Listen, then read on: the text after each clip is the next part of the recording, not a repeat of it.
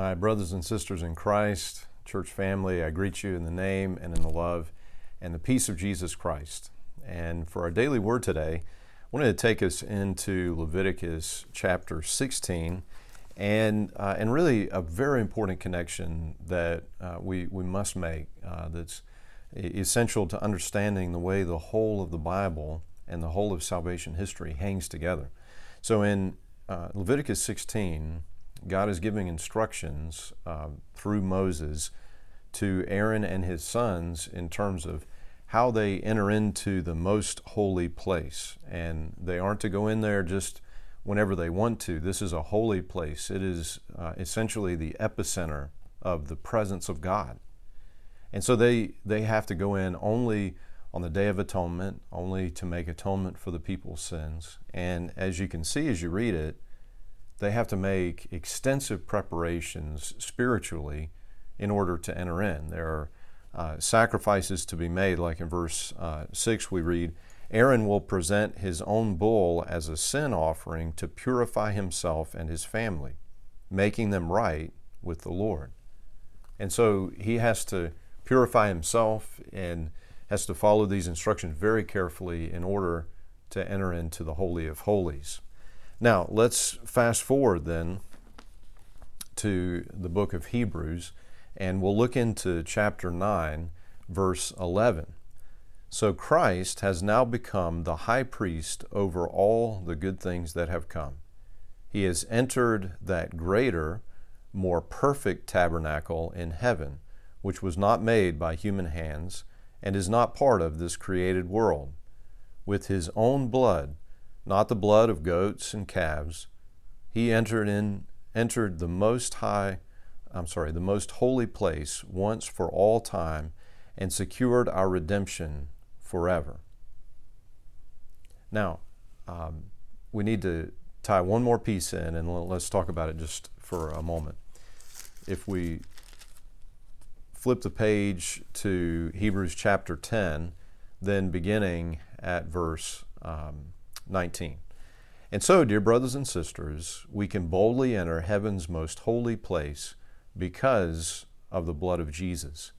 By his death, Jesus opened a new and living way through the curtain into the most holy place. And since we have a great high priest who rules over God's house, let us go right into the presence of God with sincere hearts, fully trusting him. For our guilty consciences have been sprinkled with Christ's blood to make us clean, and our bodies have been washed with pure water. Connecting directly back to what the high priest would have to go through in order to enter into the Holy of Holies. And that high priest, I am certain, did not enter into that most holy place boldly.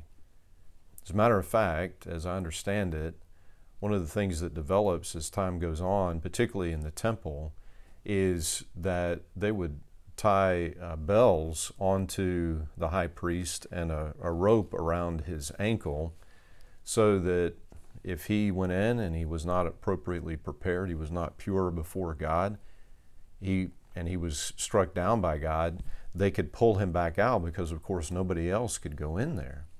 Right? He did not go in boldly. And yet now, because Jesus Christ, our great high priest and sacrifice, by the way, because of what he has done, we can enter into the very presence of God, into the Holy of Holies. And of course, we're not talking about a place, a geographic place. What we're really talking about is fellowship with the Lord by the presence of the Holy Spirit.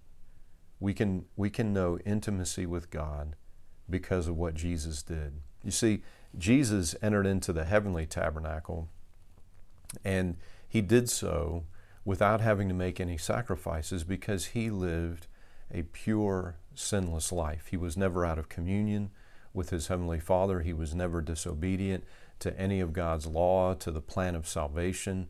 And so as he enters in, he is able to make a sacrifice for our sins. His life covers our sins.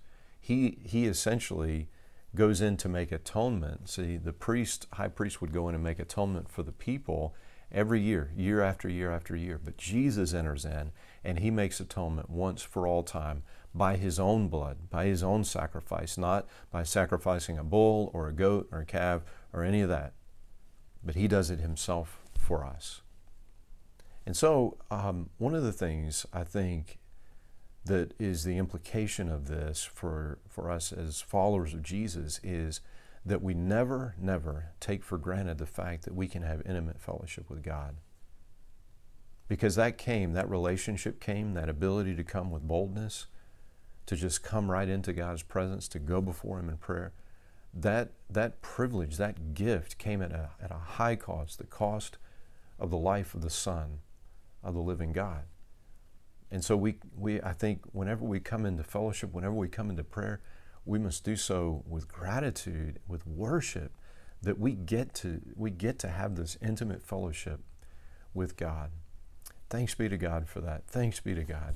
And I love you, church family. Until we get a chance to speak again, may God bless you and keep you.